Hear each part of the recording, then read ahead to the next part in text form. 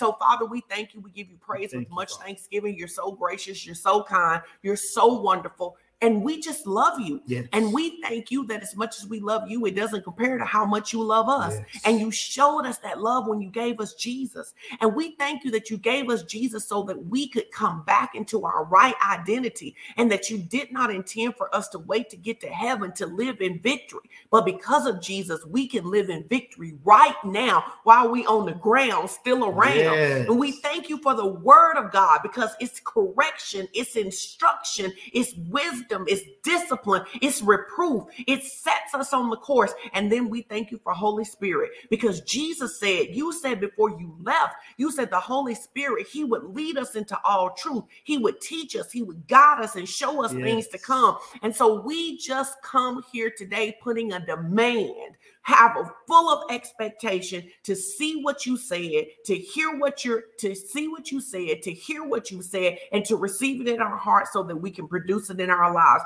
And we thank you in advance for the breakthrough in Jesus' name. In Jesus' name, amen. Amen. Amen. Amen. Amen. So let's get into this. We'll come back and we'll do announcements at the end. So as you can see, it's scrolling at the bottom of your screen. Today we are talking about 7 practical steps for receiving your financial breakthrough. Mm-hmm. And the reason this wasn't even intended to be this week's message, but after last week's message, we were on like part 6 of walking in financial dominion, and had a huge response from people last week about just how the series has really helped propel them into this new way of thinking. Yes. I had a couple of people say, my bank account hasn't changed yet, but my mindset has. Yes. And we were saying that's the key right there. If you can change your mindset, your bank account will follow. It has to change. And then other people were saying, since you've been teaching this, my mindset has changed. I've started tithing. I've started sowing. I've been looking for opportunities to give every day. And it seems like every time I give, 2 people are giving back to me. And we were just talking about how that works.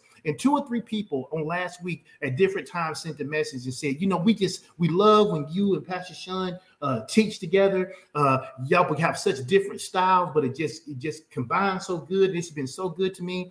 And all of them said, when y'all talk about how y'all just talk about the word all the time. And the question was, if y'all were going to tell somebody, how to receive breakthrough and what have y'all done, what would you say? And I thought, man, that's a really good question, because sometimes you can be doing stuff and you don't pause to memorialize it. You don't write it down what you're doing. And then when you try to teach somebody else, it's like, well, I'm not really sure, because you haven't paused to think about, here are the things that we've done.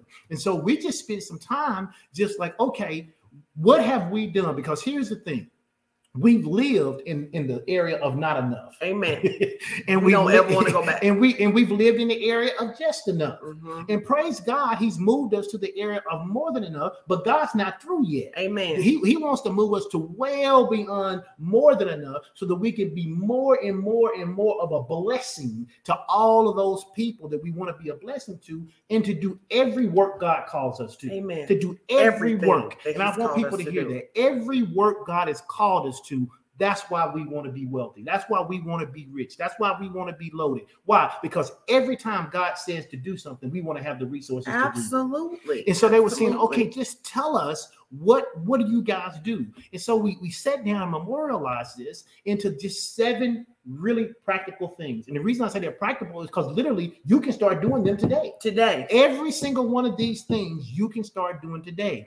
The key, though, is consistency. Consistency. You can't do it one time and we'll be like, it didn't work. This is one of those things where it's like losing weight. It's like building muscle.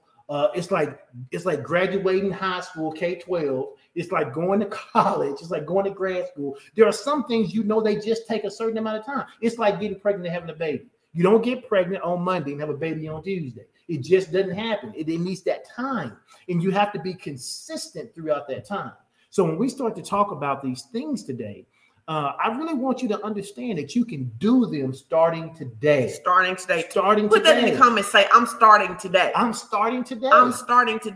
some of you may find that you do some of them, but you don't do all of them. And that you may do some of them, but you don't do them consistently. Yes. And so what we want to do, and we're still practicing. That's why we talk about growing and becoming. Absolutely. We're still practicing in this area. You know, you were talking about all the things. It's like exercising. You're not going to, if you're trying to lose 30 pounds, you're not going to exercise for 5 days and lose 30 pounds. Even a month. You're not going to exercise every day for a month and lose 30 pounds. Not healthy. You have to be consistent. And one of the things that champions have is consistency. I love that. One of the champions are consistent.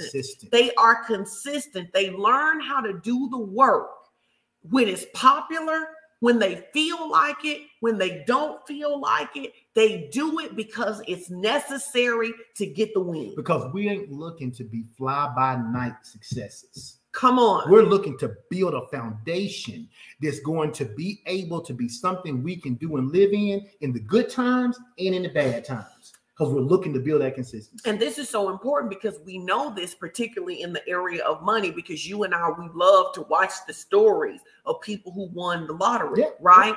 And research tells us that over 80% of those people end up worse off than they were 10 years later, because many of you are thinking, I need more money, but more money without a new mindset is not going to produce long-term breakthrough. That's why the Bible tells us we don't put new wine in old wineskins, right? Because it doesn't fit. You can't put something new inside. And I researched that one time, and it made so much sense, because I was like, what's the big deal about putting new wine in old wineskins? Well, the reality of it is they didn't have bottles. They actually used animal skin. And when they put the fruit and the yeast and everything in there, then the animal skin was fairly flexible. And so as it began to ferment, it would expand. And at one point it would stop expanding, and that would be the wine. Well, when you begin to put new wine, new grapes, new yeast in there, you fill it up. And as it began to expand, it exploded. And I thought, well, that's a great revelation. That is the reason that God knows he can't put new stuff into our old way of thinking, because our old way of thinking can't handle it. And that's why it tells us to be transformed by the renewing of our mind. But I love Jim, because Jim just gave an illustration for people who may not get the wine thing. She said it's like cooking new food with old grease. At some point, some of you may be like, I use my grease again. But no, at some point, that grease is going to deteriorate. That grease, you don't want to be putting new food in that old grease. Well, God is trying to elevate our thinking. Come on. Because he says, your thoughts are not like my thoughts. Not that your thoughts can't be my thoughts. Your thoughts are not like my thoughts. Use my word, use my spirit to elevate your thinking. And we are specifically talking about in the area of finances. And listen, and you guys got to get comfortable with the fact that we don't always have to say to you, we're not just talking about money. Because if you've been following us, you know that we talk about way more things than money. But you're going to have to get comfortable. If you're going to ever have wealth and riches in your house, you are going to have to get comfortable with us being able to talk to you about money without adding the other stuff to make it easier for your mindset. Because you need to push through that mindset. We sometimes make it palatable for you because we say we're talking about money, but not just money. Well, you know that if you followed us, but today we are talking about practical steps that you can do to receive your financial breakthrough. And who needs a financial breakthrough? Everybody needs a financial breakthrough, because in reality, no matter how good it may be for you now, you are not doing everything God has put you in the earth to do. And so even if Bill Gates was here, I would say to him, Bill Gates, you ain't tapped out and done everything God has called you to do, right? Because last week you used the scripture. The Bible says the silver and the gold is his. The Bible also tells us in Isaiah that there are still hidden treasures in this world, in this planet, that have not been released. We want to be in position so we can do every good work, which is take care of our families, leave an inheritance, bring the tithes and offering, but be a blessing to the world. And you cannot be a financial blessing to the world when you are in financial struggle yourself. So listen, if you know that there are people who you're connected to who needs to hear this message before we get started into these teachings, you need to go ahead and share it right now. Absolutely. Share it to your story, share it to your page, share it to any groups that you have the ability to share it to, and it's okay to share it to, because this word needs to be heard today. Yes, and I want to say this as you're letting them share. one of the things that you're going to have to grow up into as you begin to learn how to distribute the kingdom of God funds, right? Is that yes, God will call us to help people, okay? But long-term helping people who are not willing to follow instructions and get the word is only enabling them. Absolutely. It's only enabling them. So as God increases you, do not allow the manipulation of people that you love to cause you to get into disobedience with God. And people don't have like a hearing ear about who and when you're giving. People don't like this. But one of the things that I've had to say to people that I love, that I walk in relationship with, you mock me for being a tither, but then you expect me to fund your trouble with the money that I only have from being a tither. You mock me for being a sower. You tell me that it doesn't take all of that, but when your car note needs to be paid, then you want me to come through for you. And we need to understand, because many times when we get into this conversation about love, we try to present the love of God as though love is just like, oh, God just loves people so much that we just do any and everything for them. No.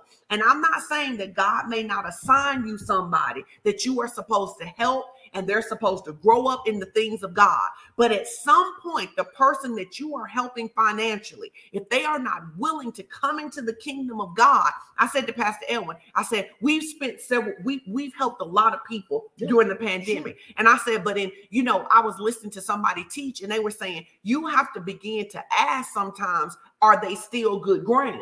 Because there will be periods of grace where God will give a person an opportunity to catch up. But if they still then refuse to catch up and just want to look to me as their source, then I need to find me some good ground. And I just wanted to say that for free because I felt like somebody needed that. Amen. So set us up. So listen, so Chris actually was singing in praise and worship this morning. If you were listening, if not, you should really go and like her page and join us every Sunday morning at 9 a.m. She always seems to set us up so perfectly. And she was talking about the Lord of the breakthrough, the Lord of the breakthrough.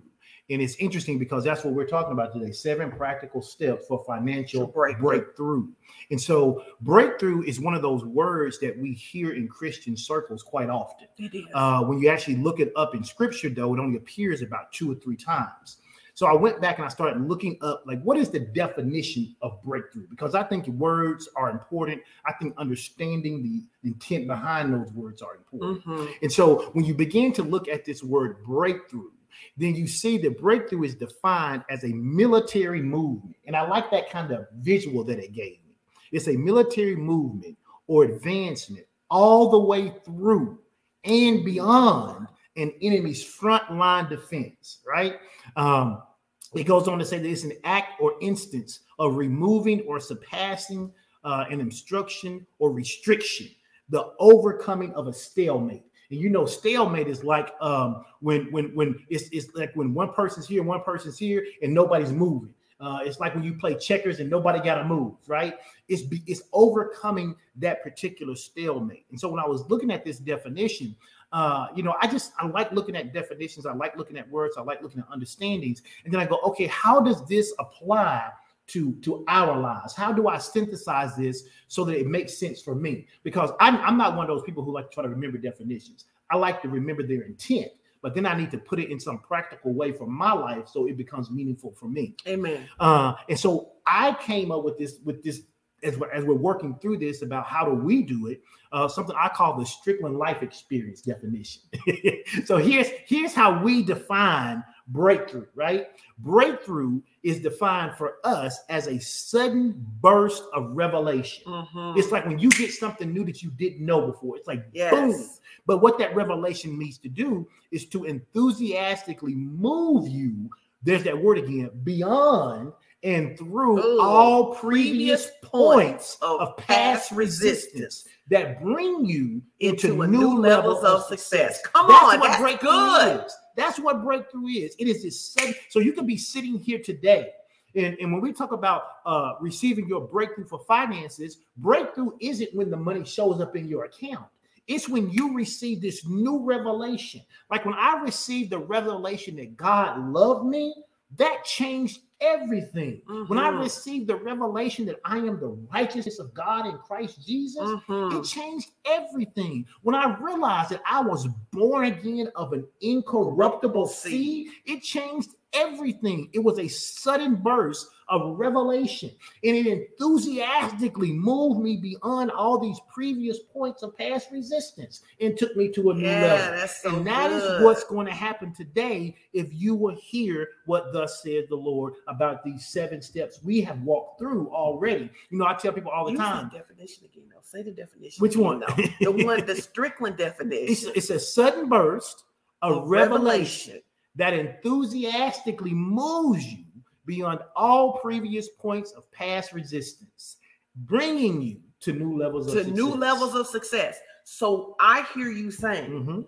God gives revelation so that it will inspire us to go where we haven't gone before. Provoke you to move. It will provoke you to move. When I got a revelation about the importance of tithing, all those years ago, we were in Dallas, Texas at TD Jakes' meeting, and we decided we were never going to rob God again.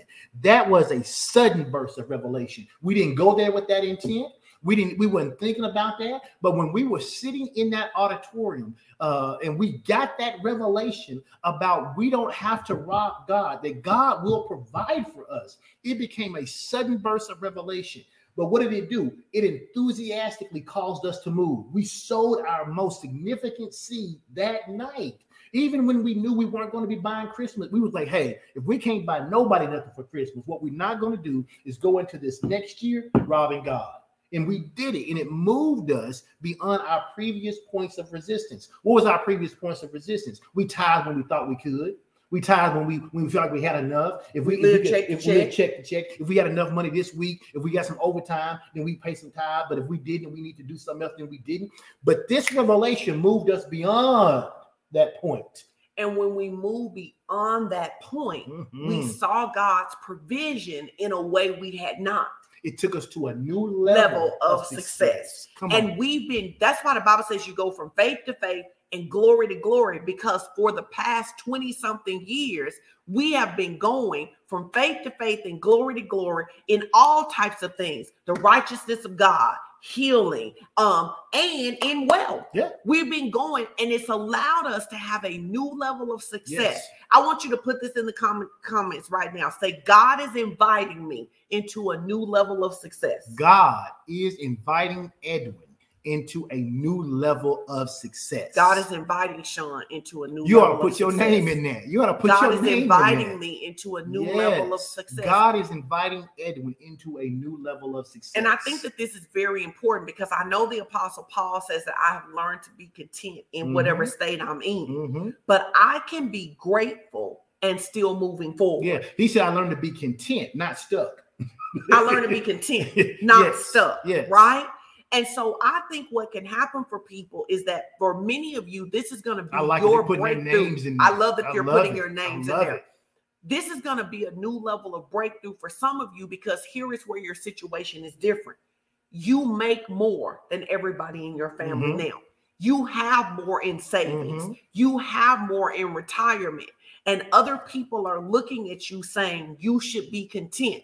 But when you look at your life, you know that you have not yet done everything God has put in your heart. So what you need to do now, here's the thing. When an invitation is issued, it must be accepted. When an invitation is issued, it's like if they have a wedding and they say, we want you to RSVP. Now you need to RSVP to God's invitation. God, you are inviting me. I say yes. You know that when you get an invitation, you can say yes or you can say no with regret. You don't want to say no with regrets. Not to God. So God has invited you. Now it's time for you to say, and yes, I'll attend. And yes, I'll come into a new level of success. Come on. I need y'all to get this RSVP in. And you know, many times when you're having an event, if you don't RSVP in a certain amount of time, yes, it counts as a no. It counts as a no. Yes. Don't miss this open window of heaven. I say because yes to God's you are invitation. you talking about, I gotta think about it. I gotta look at it. I gotta see if my husband coming too. I gotta see if my wife coming. I gotta see if my best friend come. No, I am coming to this event. I am coming into the new level of success that God has for me. Amen. And if you believe you receive that, you ought to go ahead and give him some praise. Somebody ought to say, I say yes to God's invitation. I say yes to God's invitation. I am coming to the party. Amen. I am coming to the party. And here's why it's important for you to say yes. Yes. You have to say yes because there is nobody else who can make the decision for you personally to move beyond the boundaries that societal inertia or attacks from the enemy have taken you before. You have to make that decision. You have to make that decision. You have to say yes. You have to return the invitation to God, saying, God, I'm willing to go all the way with you. Remember, several months ago, we were preaching about how God will take you into the deep, that he'll take you ankle deep first. Then he'll take you knee deep. Then he'll take you waist deep. Then he'll call you out so you're swimming in that thing. We need to be swimming in what God has called us to be, not just wading in the water. We want to swim in what God has called us, but we can't go beyond that unless we're willing to say yes to God's invitation. Amen. I love it. Amen. And so then based on that, I want us to just begin. Let's talk about these 7 things that we have learned. And they're not in any particular order, I would say, but we've learned to say yes to God. And in saying yes to God, these are the things that we have done in our life that has produced the results that we currently have. And we believe they're going to continue to produce additional results. Amen. So the first thing you need to do, if you're going to understand and receive this revelation, that's going to cause you to have this sudden burst of enthusiastic movement toward all of your previous points of resistance, is that the first thing you need to know is that God will give you a plan of action. He will give you a plan of action. Wherever you are today, whatever situation you're in, wherever you are at this moment, you need to know and believe that God will give you a plan of action without question. The necessity of a God-ordained plan for your future and for your success and for your life is needed. Don't let people tell you God's not a planner. Yes, he is. You can look at this. You can look at this universe and know God's a planner. You know that day and night exists. God is such a planner. We know when the sun is going to set and when it's going to go down. Why? Because God's system and the way he's orchestrated this entire universe is so planned. And so don't let people tell you that it's not holy to plan. God ain't got no problem with a plan, as long as you are flexible if he changes the plan. Come on. And somebody told me, they said, well, they say that God, they say things like God doesn't change. So if God doesn't change, how would he change the plan? I said, well, all you got to do is look at God in the Bible, right? He told Abraham, do what? Take your son up to the mountain and do what? Sacrifice him. But when he got ready to obey him, what did he say? He said, hold up. He said, now there's a ram in the bush for you. So we tell people all the time, you got to hear what God said, but also hear what God is saying. You got to hear what God said, but also hear what God is saying. Why? Because there are times that God tells you something to get you to where he needs to be so he can give you the next piece of information. Well, and I'd like to add to this thing about God not changing.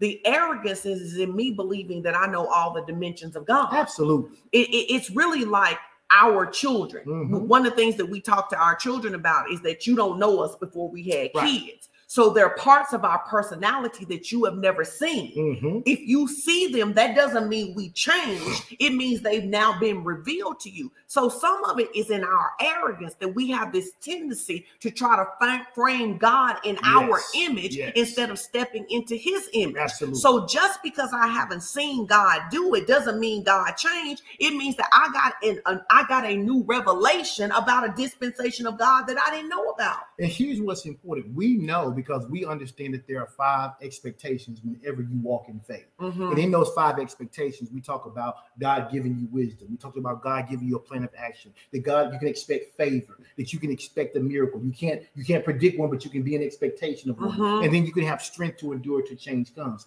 That plan of action is something that comes from God. It's not just this mental thing that we do because we try to figure that we're so smart. We try to plan it out. No, we actually go to God and we say, God, what would you have Edwin and Sean, what would you have the Stricklands to do in this situation? And then whatever God says is what the plan becomes. We don't let our intellect overthink God. And I think sometimes people get into situations where God will tell them to do something and it doesn't line up with what they think makes sense. And because they don't think it makes sense, they don't do it. But we always say it don't have to make sense. It's just got to make what? You just got to make God. You just got to make God. Well, and I think it's something important to think about because I see this being a challenge in marriages sometimes because we're sharing our own story. Absolutely. Right?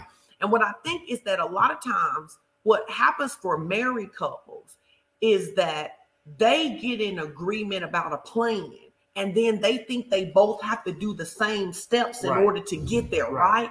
And we think of marriage more like musical harmony than unison. So when, for example, when we have a plan to level up financially in our family, the instructions God gives you is not going to be the instructions that God gives me. Absolutely. Because we're not called to the same work. And one of the things that I see a lot of times with couples, and I'll be honest, I see it more with women, maybe because I talk to women more, right? Is that God will tell a woman to step out and do something with a business, to step out and do something with a career, right? And she's trying to pull her husband along instead of understanding that what God is telling me to do is going to complement what God is telling you to do. So, for example, you may be in a marriage and God is telling you to go and learn and understand some things about cryptocurrency. In fact, that was one of the things, that was one of the instructions God gave you, right? And while I play in cryptocurrency a little bit, I don't do what you do because that's not the instruction he told me to do. While he was over there teaching you about this, he was teaching me about things in my business. And so I think it's very important for couples to understand that unity does not mean we both have to have on a blue shirt in order for us to be on the same page. Unity means we agree that this is the destination we want to get to. What are the strengths that Edwin has? What are the strengths that Sean has? That when we do, then we will get there. Absolutely. Does that make sense? It makes perfect sense. And it actually goes along with our next scripture, which is 1 Timothy 4:15. 1 Timothy 4:15 in the New Living Translation says this. It says, give your complete attention to these matters. Throw yourself into your task so that everyone will see your progress. When God gives you a plan, you got to give your attention to it. One of the things that I have always tried to do is that when you say that God told you to do something, is I trusted God in you. Thank you. But I also understand that just because God told you to do something doesn't mean I have to do it. Come on. You know, and I mean, it's something as simple as this. If you say, hey, the Lord told me for the next 30 days to get up at 5:30 and pray, I'm like, praise God. Yeah, praise God. Just because he told you to get up and pray at 5:30, it doesn't mean I now have to get up and pray at 5:30. And married couples, I said something on my Facebook page the other day, needs to understand that you can be married, you can be in unity without having to do the same exact things. You know, even when we were both working to lose weight, we didn't do it the same. We didn't do God the same gave us different plans. You know, you're an entrepreneur. I don't mind doing some things like that, but I wouldn't be happy doing what you do all the time. You wouldn't be happy doing what I do all the time. So what I do is I support you in what you do, and you support me in what I do, and we both live out the plan that God has for our lives. Because what we understand is that if we follow God's plans, then we'll be commended for our obedience to his instructions. Now let's take it a step further. If you now come to my plan, and that's not God's plan for you, it's actually disobedience for you because you're neglecting the task that he has called you to, and you're not doing what God is telling you to do. So the thing that I would like to insert here is, what has God told you to do? Do what God has told you to do and quit worrying. This is what old folks would say. Quit worrying the fool out your spouse, trying to make them be you. God doesn't put couples together for them to be the same. He puts them together because covenant strengths cover weaknesses. Absolutely. Absolutely. Amen. And here's the thing. So step number one is that you need a plan of action. Yes. And here's why you don't despise a plan of action. We see in scripture that God gave Noah a plan. He did. We know that God gave Noah a plan. And the Bible says in Genesis 6:22 in the King James Version, it says, thus Noah did it. He did God's plan according to all that God commanded him. So he did it. And we know that because Noah did it, it was to the saving of not only his family, but also to other things on the earth, all the animals and those things that were in the ark, right? And then we see this again. It shows up in Genesis 7:5. And anytime something shows up again with the same thing, you know it's important. You know it's important. In Genesis 7:5, it shows up again. It says, and Noah did what? According to all that the Lord commanded him. Ask yourself, am I doing all that the Lord had commanded me? Because a lot of times people say, well, God gave me a plan and it didn't work. No, God gave you a plan and you didn't work the plan. And you didn't work the plan. Because God is never flawed. So if somebody's got to be flawed, guess what? It ain't God. And so it ties back to our teaching that we've talked about in Ecclesiastes 11. Yep. He says to sow your seed and work. Yep. To do the work he's telling you to do. So understand what he's saying. So number one, part of my plan has to be, where are you telling me to sow? Yep. How consistently are you telling me to sow? And where are you telling me to work? And how are you telling me to work? And I want to also parenthetically insert this because these are the Strickland life things, right? Many times we see people in the body of Christ who, because God has shown you right here, you won't take the steps to get right there. You just want to be there. You just want to be there. So what we see for people sometimes is you don't have a job. You don't have a job. Now, God has shown you that you're going to be in senior leadership at a company, but someone offers you a cashier job, but you don't have a job. So you turn down a job. Not understanding that God can use a job to get you to the job. And I'm going to continue to say that because a lot of times what happens for people is the illustration that you use, that we know somebody who did not have a car and someone gave them a Honda Accord. And they a new Honda Accord. And they said, I don't want this because God showed me driving a Mercedes. That is foolishness. That is presumption. That is ignorance. That is arrogance. And that is pride. It is okay for us to go from faith to faith to glory to glory. Absolutely. So if God has shown you, hey, I'm going to be in senior level in education, right? Everybody knows this. If you're going to be in senior level in education in a traditional public school setting, you must be a teacher first. So for you to say, God showed me this, but I'm not going to teach, man, you really missing out on what God is trying to do in your life, because the Bible actually tells us this. He told us this about the children of Israel. He says, if I cleared all the enemies out, the wild animals would overtake you. So I'm going to increase you little by little. Many people are missing getting to their acceleration because they don't follow the little by little instructions. So whatever task God is telling you to do, you do them. And do what he told you to do. And the last part of that is that when God gives you a plan, because God is so strategic, he's going to give you a plan, and the plan he's give you is going to have these variables. It's going to be specific. It's going to be something you can measure. It's going to be something you can take action on. It's going to be something that is realistic. And when I say realistic, what I mean is God doesn't tell you you're going to be a billionaire tomorrow and you don't have a job today. You ain't got a business today. Somebody was talking about remember that time somebody told us they were going to be a billionaire, and we were asking them how much they make right now and were they going to increase their money. And they said they made like $60,000. I was like, you're going to have to work another 177,000 years, or whatever it was, to be a billionaire if you don't increase. And that's the very interesting thing, that sometimes people say that God has shown them something, and the Bible says in I believe in Luke, it says, what man goes to war without counting up the cost? So we hear these conversations about, oh, I want to be a millionaire, oh, I want to be a billionaire, but you don't even know the numbers. And you know this because I've been teaching my people this. If you tell me you want to make $100,000 as an entrepreneur, you must average $8,333.33 each month in order to get there. Yes. So when you don't have something that's measurable, you're going to be disappointed because you're going to be saying, I'm going to be a millionaire this year.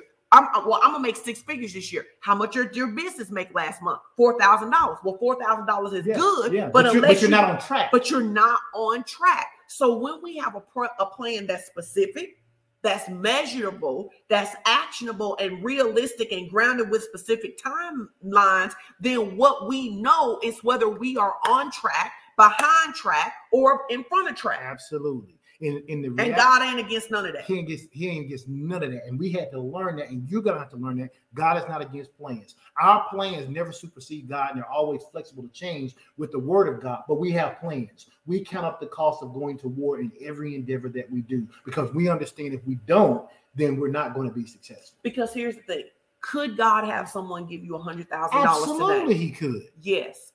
But what if he don't? Yeah. Now how you go get there? Because of the 5 expectations, that's one of them. That's the miracle. The miracle. But he can give you a wisdom. He can give you plan of action. He can give you favor, and he can give you strength and ability to change come. And all 4 of those have the potential to work as well, just like waiting on the miracle for somebody to give you $100,000. Amen.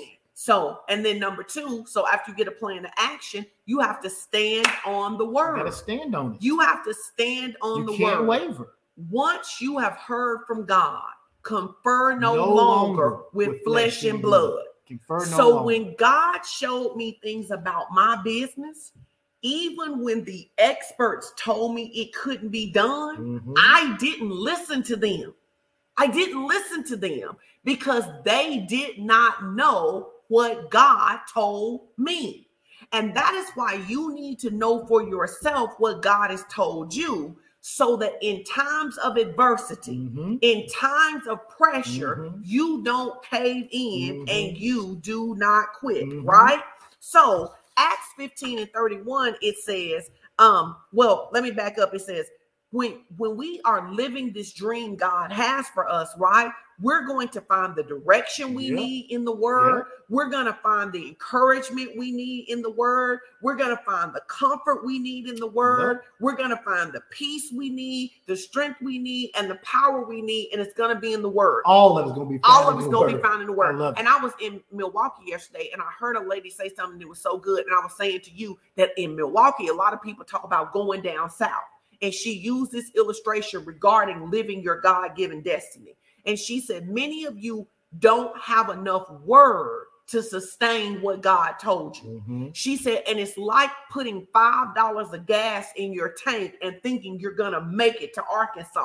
You're not going to make it to Arkansas from Milwaukee. So as God gives us plans, as God gives us dreams and visions, we want to keep feeding ourselves with the word so we have the fuel to keep going. Tell your neighbor, say, the word is the fuel I need to keep going. Because it's going to give me direction, encouragement, comfort, peace, strength, and the power that I need to continue. I love it. Absolutely. So it's just like when we're standing for healing. The reason we keep looking at healing scriptures is because the healing scriptures keep giving us fuel. So if I'm believing God for wealth, I keep looking at the wealth scriptures because the wealth scriptures keep giving me fuel. And so many times you got to ask yourself, if you're believing God to break out of financial famine, do you actually know any scriptures that give you fuel about that? What are you standing on? It's got to be more than hope and wish. You need to be standing on the word. And that's what we had to learn. Yes, we heard people say that God wanted us to have more. God wanted us to have better. God wanted us to succeed. That all sounded good and we wanted it. But where is the word? Because the word is the foundation. What are we going to believe in? And that's why we tell people, that's why you got to love the word. Because if you love the word, you'll spend time with it. And the more you spend time with it, the more it undergirds you, the more it builds you up, the more solid of a foundation you get with the word. Right. And then in Acts 15:31, the Amplified Bible says, and when they read it, the word, when they read it, the people rejoiced at the consolation and encouragement it brought them. Wait, you got to read that again. And when they read it, what did they read? The word. They read the word. The people rejoiced at the consolation. The word consoled them and it encouraged them to move forward. Amen. Many of you live so up and down because you don't read the word. And you say things like, I deserve. Here's the thing. I see women say this a lot. I deserve to have luxury, but do you have faith for it? Are you participating in the plan of God? Because just because we deserve something doesn't mean we're ever going to access it. And then the kingdom of God, everything is accessed by faith. How does faith come? From the word. What is the word going to give me? Consolation and encouragement, instruction, direction, strength, and power. And what many times happens for people is that when you find out God has something for you, particularly in the area of finances, you start chasing that and you neglect the word. And so then you believe God as long as the promotions are coming, as long as the clients are signing up. But when the pressure comes, you're not anchored by the word because your trust wasn't in the word. Your trust was in what other people were doing. Come on. And that's the reason why we say when we look at our life, we go, okay, we go to God and we need a plan of action. And once we get a plan of action, then we are in his word. Why? Because his word is giving us that consolation and that encouragement when we read it. Because what the word does is it gives us inside information about our plan. Yes. It gives us inside information about our plan. And it causes us to be able to keep going even in difficult times. Why? Because we're getting inside information about things that are happening before it even happens. That's what the word of God does for us. And this is really what makes us distinctively different than the world. We have a plan, but we don't trust the plan. We trust God. Yes. Because that's just like in 2020, when the Lord told me not to launch my business class the way I wanted to and to teach about healing. Right? Teaching about healing was the plan. He doesn't tell me that the numbers are going to produce from that. Right. The numbers are going to produce from the obedience. Yes. And then he causes me to increase in a way that I don't expect to happen while I'm following the instructions. So what makes believers distinctly different than the world is that when the world gets a plan, they trust the plan. I hate when people say, trust the process. We don't trust no process. We trust God. The process may not always work. Somebody may drop the ball in the process. We only trust the process if God gave the process. Like we trust the process in the kingdom of God because God gave that process. Yes. Those are the processes that we trust. Yes. We trust the processes of God. We trust the processes of God. But when I say we don't trust the process, I mean we don't believe that just because we go to school and get a good education and we apply for a job and the people liked us in the interview that the job is now ours. We believe that if we do the things God is telling us to do, we will get what he told us. We trust the God of the process. We trust the God of the process. Tell your neighbor, say, trust God, not the process. And why is that important? Because when you don't get the raise that you thought you was going to get. Come on. When you don't get the promotion that you thought you were going to get. When something doesn't come through that you thought was going to happen, what are you going to do? Well, you better stand on the word. But if you don't have word in you, you don't have anything to stand on. So you got to stand on the word. Well, and we need to understand, you just said something that I thought was so good. Many people, and I really want y'all to hear this. When God promises us increase, he has multiple ways to get it to us. So what will happen sometimes is you go in for a raise and they say no, and you let your faith go. And because you let your faith go, you miss what you would have done. I'm gonna give y'all a funny illustration about this. The other day I was messing with you. You had some money in your hand, right? I said, babe, give me $100, right? You said, I'll give it to you when I get back, but you didn't give me the $100 when I got back, right? You know, see how quiet he got? He didn't give this is your story. He didn't give me $100 when I got back. Do you know that while I was gone, 5 people walked up to me and specifically gave me $100 bill? See, and if I had gave it to you, they may not have done that. That ain't the point. That ain't the point.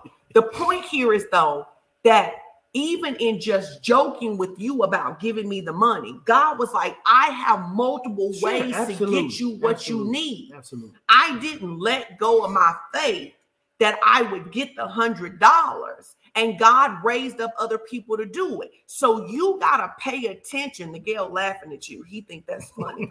You got to pay attention when God gives you a word about what he's going to do, that we don't get tied in. My boss said no. My husband said no. My wife said no. I still trust God. And if I stay in integrity with God, I will end up with everything he said. Absolutely.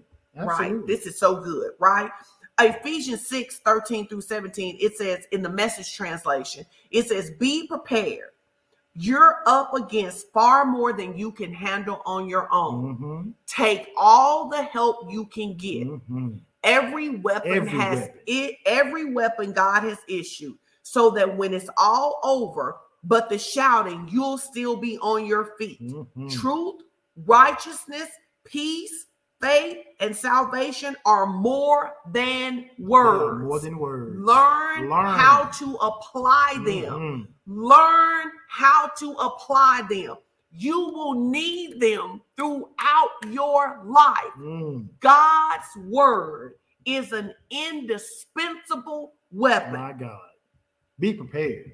Be prepared. Be prepared. Because right now you're looking to break through. And what you're wanting to break through into is far greater than what you can handle on your own.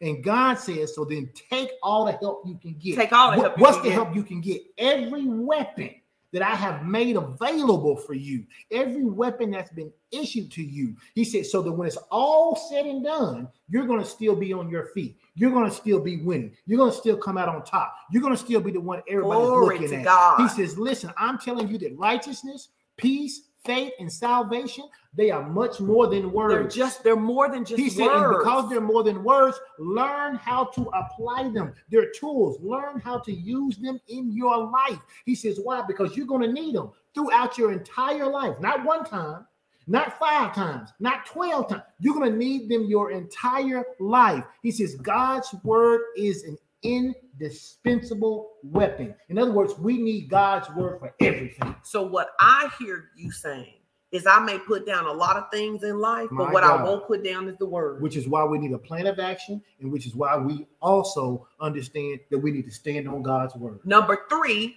not only do we stand on the word, we obey the word. God's word. Because confessing the word without obeying the word does not bring peace and prosperity. That's right. It says in Luke 11:28, it says, but he said, blessed, happy, and to be envious, rather are those that hear the word of God, obey it, and practice it. The blessings belong to those who hear, obey, and practice. Practice indicates consistency. I don't just do it once. Are y'all being blessed by this teaching today? I obey it and I practice it. I obey it and I practice Somebody ought to say that. Say, I hear the word, I obey the word, I practice the word. I hear the word, I obey the word, and I practice the word. So to obey the word, I must be sure that I understand what the word is saying. So here are 4 questions we ask ourselves about the word. We do. What does the verse say? When we're reading it, what does it say? What does it say? Right?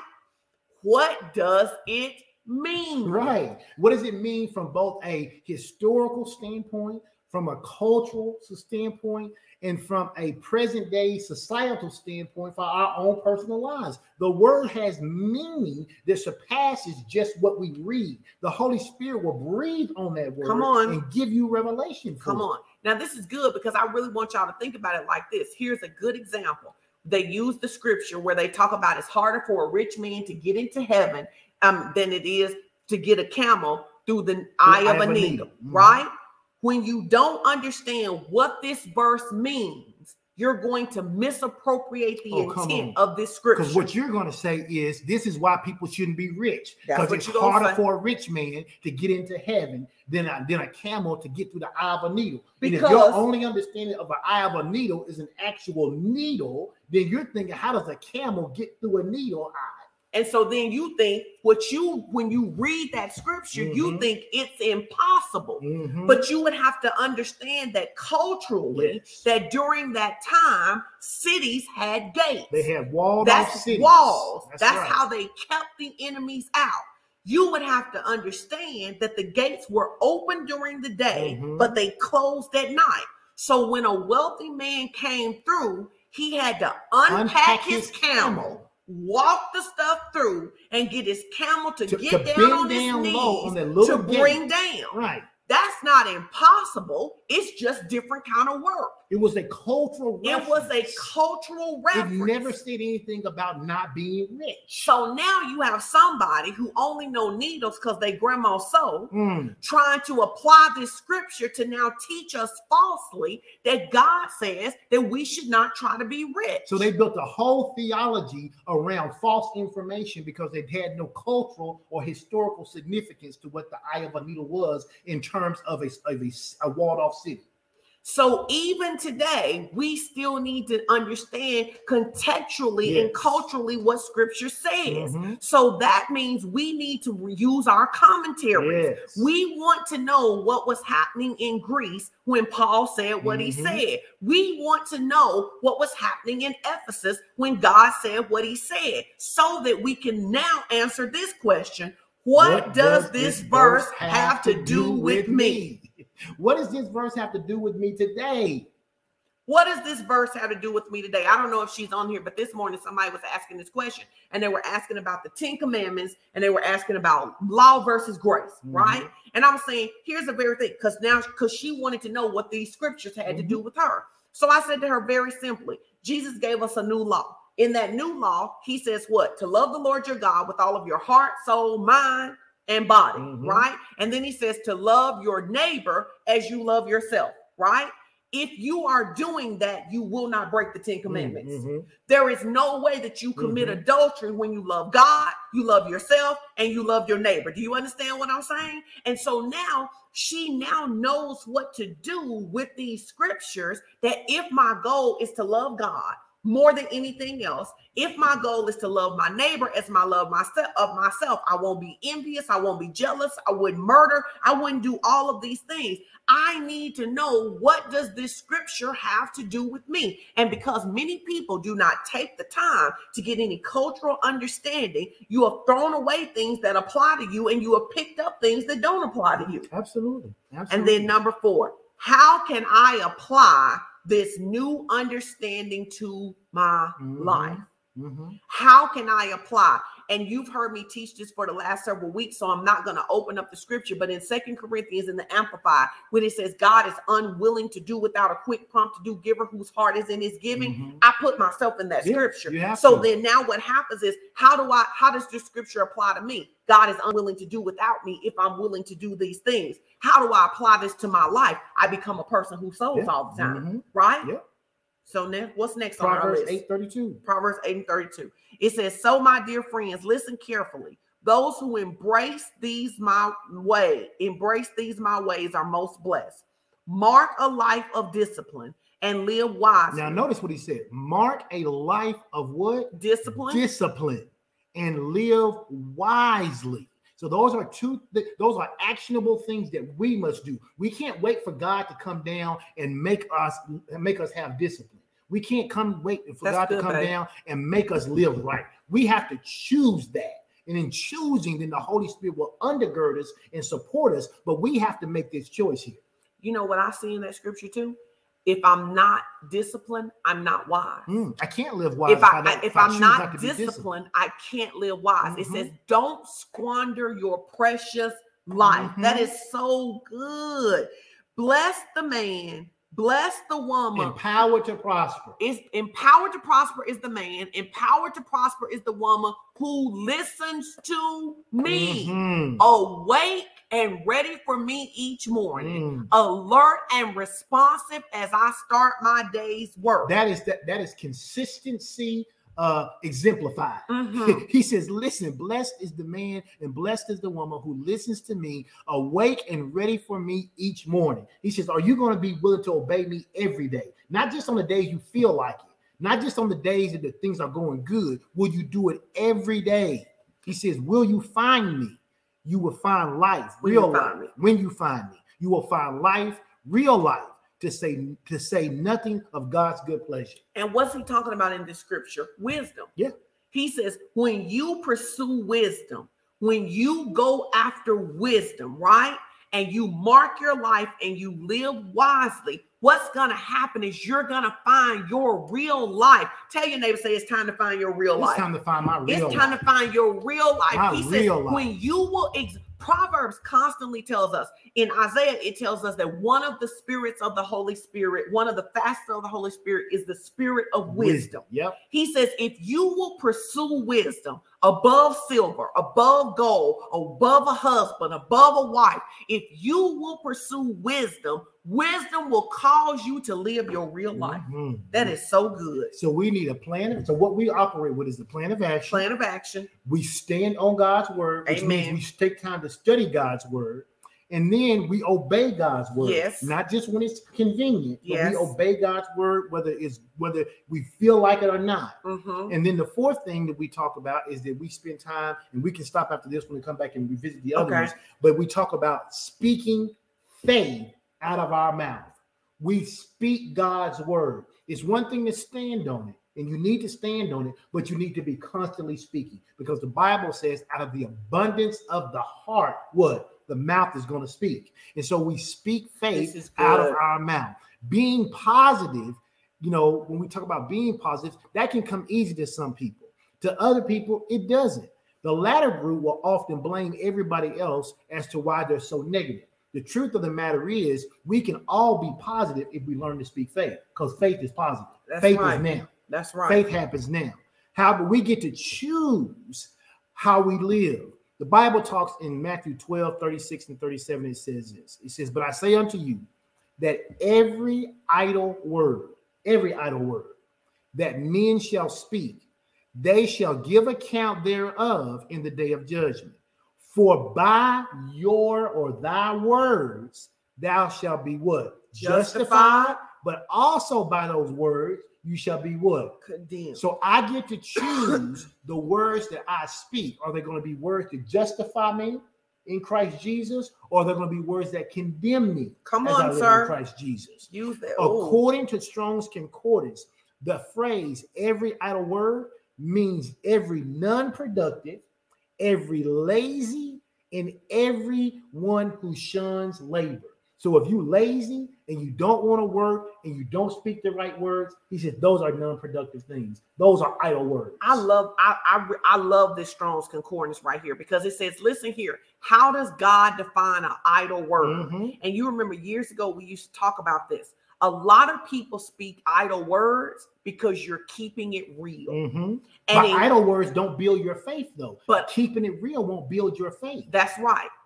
Idle words in the kingdom are whatever we say that contradicts what God says. Because they're non-productive. Because they are non-productive Mm-hmm. words in the kingdom, which means they won't produce work Mm-hmm. in the kingdom. That's They right. won't produce results. Yep. So he says, here's what happens. I'm saying to you that every idle word, every non-productive Yep. word, every lazy word. Yep. Think about this. Why do we use lazy words in the kingdom? Because we're frustrated with somebody, Mm-hmm. because we're aggravated with Mm-hmm. somebody. So it's easier to vomit out what we really want to say about a person or a situation than to say what God is saying Yep. about the person or the situation, Yep. right? And he says, but look at what he says. He says, you're going to give an account of in the day of judgment. That is not judgment heaven. No. That is in your real life Mm-hmm. when that harvest for those words comes. That's the judgment. Come the on, harvest. somebody. The harvest The is the judgment. the harvest is the judgment. So you keep saying, I don't never have any money. Or as soon as I get paid, I'm already broke. So on payday, that's your judgment day. Mm-hmm. And on payday, you are either going to be justified because you say, my God supplies all of my needs according to his riches and glory, or you're going to be condemned and have lack because you say, whenever I get paid, the money is gone. Does that make sense to you guys? And here's the thing. When you speak those idle words, what they do over time, little by little, is they start to erode or destroy your faith.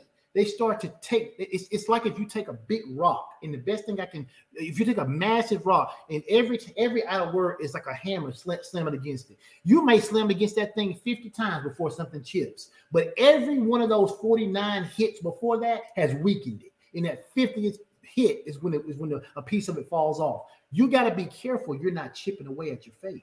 You That's gotta be careful. You're not using your mouth to chip away at your faith. You got a plan of action.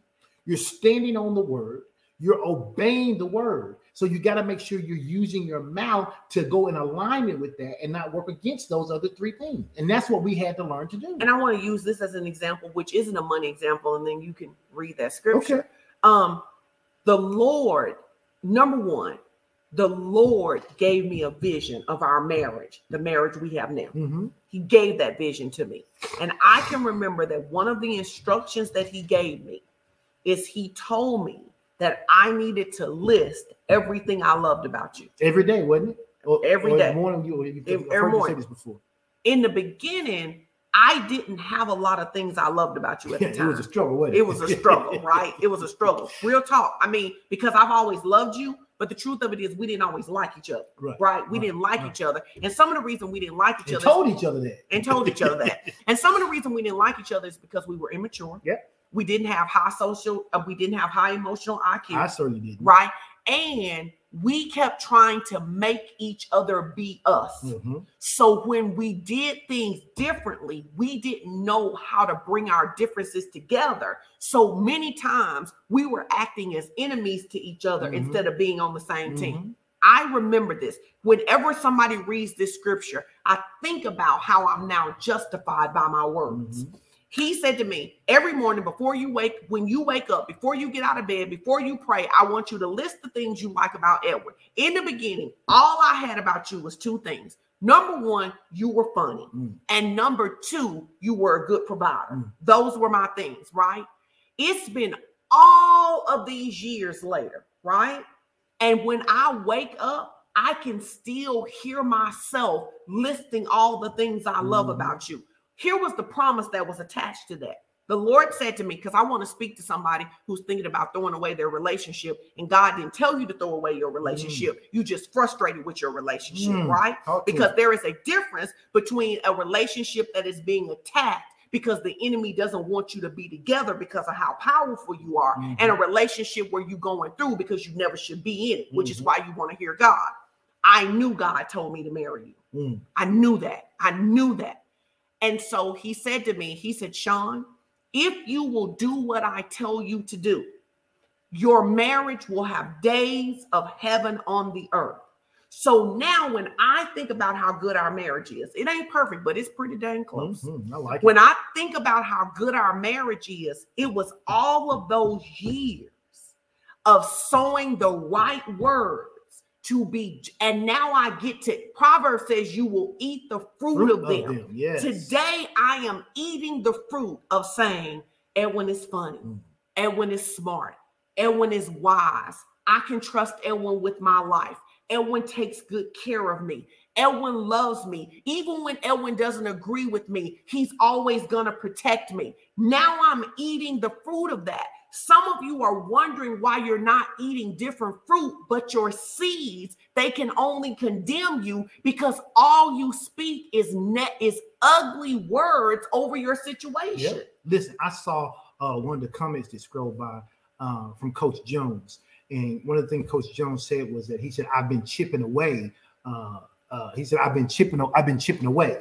And here's the thing I'll tell you, not just Coach Jones, anybody, if you catch yourself and you realize today, because remember what we said earlier, we said the breakthrough when we gave our definition was a sudden burst of revelation that enthusiastically moves us beyond all previous points of past resistance, bringing us into new levels of success. The moment that you realize you've been chipping away at the things in your life by using your idle words, you can change. You can change. So today, Coach, you can change. I love that. This you moment, can change right today. Now, you can start saying, you know what? I am going to take a vacation. I am going to make more money. And just start saying the right words, because I'm telling you, in the same way that it may take 49 hits before that 50th one hits and the chip fall off, it may take 49 times saying the right thing, but on that 50th one, that revelation and that manifestation is going to show up. That harvest is going to show up. So for anybody out there who's heard today, you heard the word and you feel like, man, I've been chipping away at my own success. Do not beat yourself up one moment longer. Do not beat yourself up. Just decide right now, I'm changing. I'm going to get a sudden burst of revelation, and it's going to enthusiastically move me beyond all of my previous points of resistance. I'm doing it right now, today. And so some of you, we'll wrap up with this right here, but some of you, here's some things that you need to start saying about your life every single day. You need to say, I live a good life. God takes good care of me. Everything. It's the language for me. It's the language. It's the daily language you have to use. You got to say, look, here's some things I say every day. Every day I say, I will live and not die and declare the works of the Lord. I'm not going to experience premature death. Every day I say, the Lord is my shepherd and I shall not want. He's giving me everything that I need. You know, whether I write the command your day or whether Pastor Ralph writes the command your day, I read those every morning. I read it too. I read them every morning. Why? Because every morning it gets to set my day with saying the right things. And I can't explain how important language is. Language matters. And some what of you say matters. If you didn't take yourself a plug for my husband, him and Pastor Ralph, they put together a program called Command Your Day, and they send a declaration, a confession out 5 days a week. If you haven't signed up for that, you need to sign up for that, and you can message one of them and they'll get you the link. Because for some people, they've gotten in the habit of saying the wrong language. Yes. Command Your Day was designed so that the language would help them, so they would help change their language every day. Yeah. So we love you guys so much, and we're going to come back and talk about more of these because we have a couple more. But we want to read Luke 6:45 before we finish. Yes, sir. So let's read Luke 6:45. We'll finish with this scripture right here. Luke 6:45. It says, "The upright, honorable, intrinsically good man, out of the good treasure what's stored in his heart, produces what is upright, honorable, and intrinsically good." So what he says is, look, if you are a good man, and you get the, and he defines good as not your actions. He's talking about what's in your heart. If what's in your heart is good, if what's in your heart is not a bunch of idle words, but they're words of faith, he says, then out of your good treasure, what's stored up in your heart, he says, you are going to produce what is upright. You're going to produce what's honorable. You're going to produce what's good. He said, and conversely, an evil man out of the evil storehouse, what does he bring forth? He brings forth that which is depraved, wicked, and intrinsically evil. Why? He says, for out of the abundance, he says, the overflow of a man's heart is what his mouth is going to speak. So if you find yourself spending time saying idle words, it's because you have more idle words in your heart than you have good words. But praise God, you can change it. You can change it. You are not a tree. You can move. You can change. Listen, speaking words of faith builds your future. It positions you for continual breakthrough, whereas using a bunch of idle words will eventually erode your faith away. And so this morning, we want to say to you, when people say, well, what do y'all do? We talk to each other and we challenge each other. What is God saying to you? What's your plan of action? We've been talking about what is God saying for 2022. We got some stuff we're going to share with you in the next couple of weeks about what we believe God has said for Fellowship of Champions and all of our partners to look forward to in 2022. And I'm telling you, it's good. I'm telling you, it's good. And you don't want to be here the next couple of weeks as we reveal this. So we need a plan of action. And once we get that plan of action, we need to make sure that we have enough word that we can actually stand on. We stand on the word, but it's because we've gotten word. And then we want to make sure we're obeying God.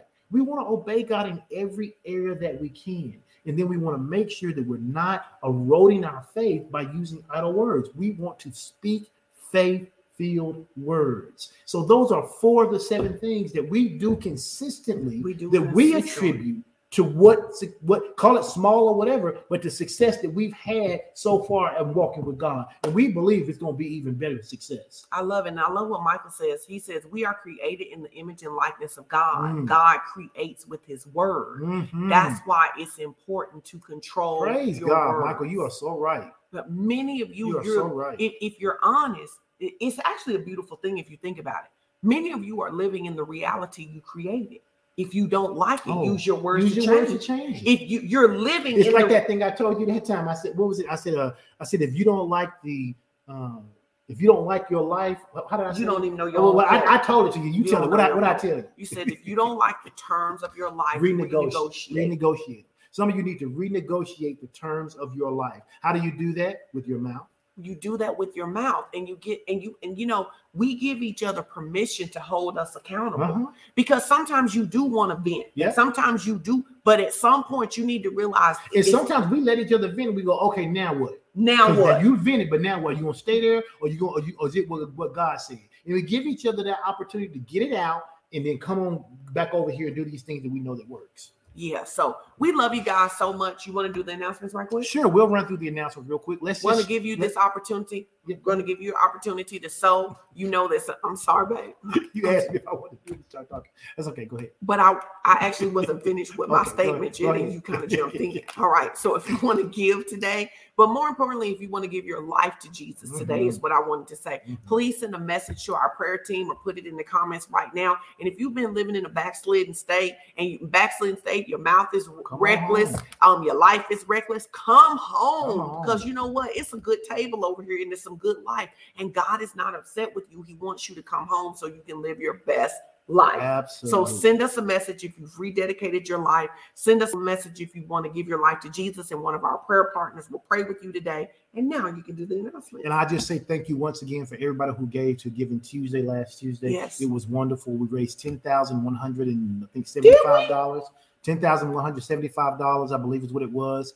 $10,175 for our college scholarship. So we funded one full scholarship. Come on and give the Lord some praise for that. Everybody who gave toward that, I appreciate that. Listen, you guys know we want you to stay connected during the week. So let's just start with Monday. We know that on tomorrow, Pastor Sean will be doing strategies for success. That's at 12 noon Central Standard Time. She does that from both her professional and personal page.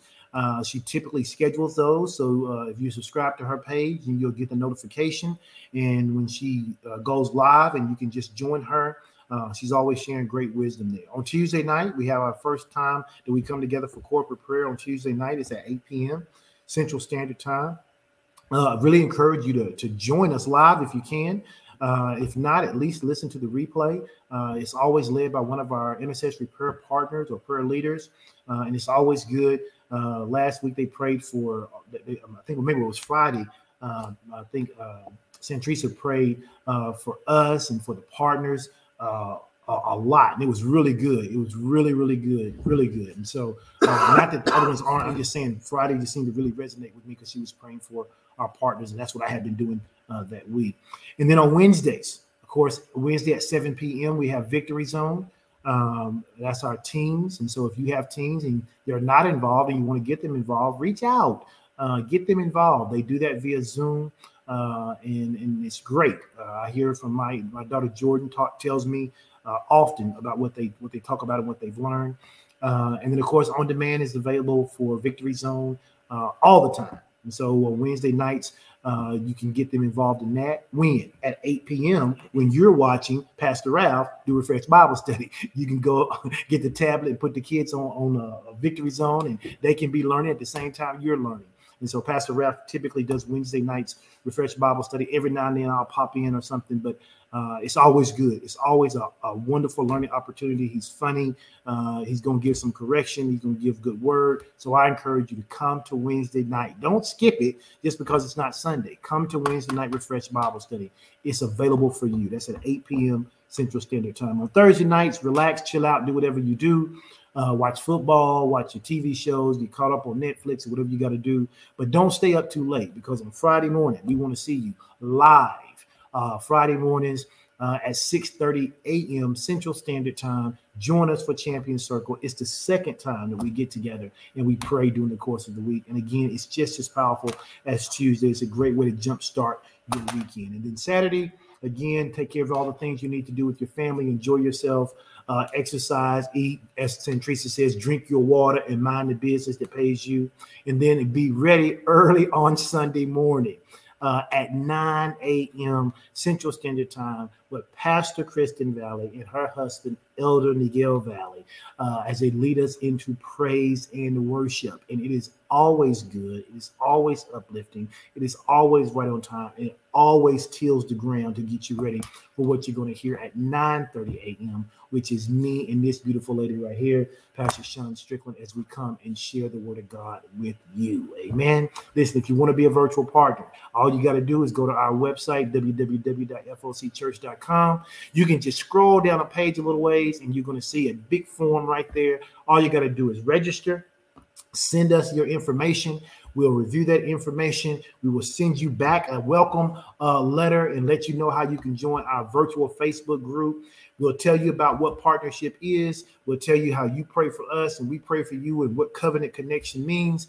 And I'm telling you, our goal at the beginning of this year was to have 500 partners. And every week we're getting closer and closer.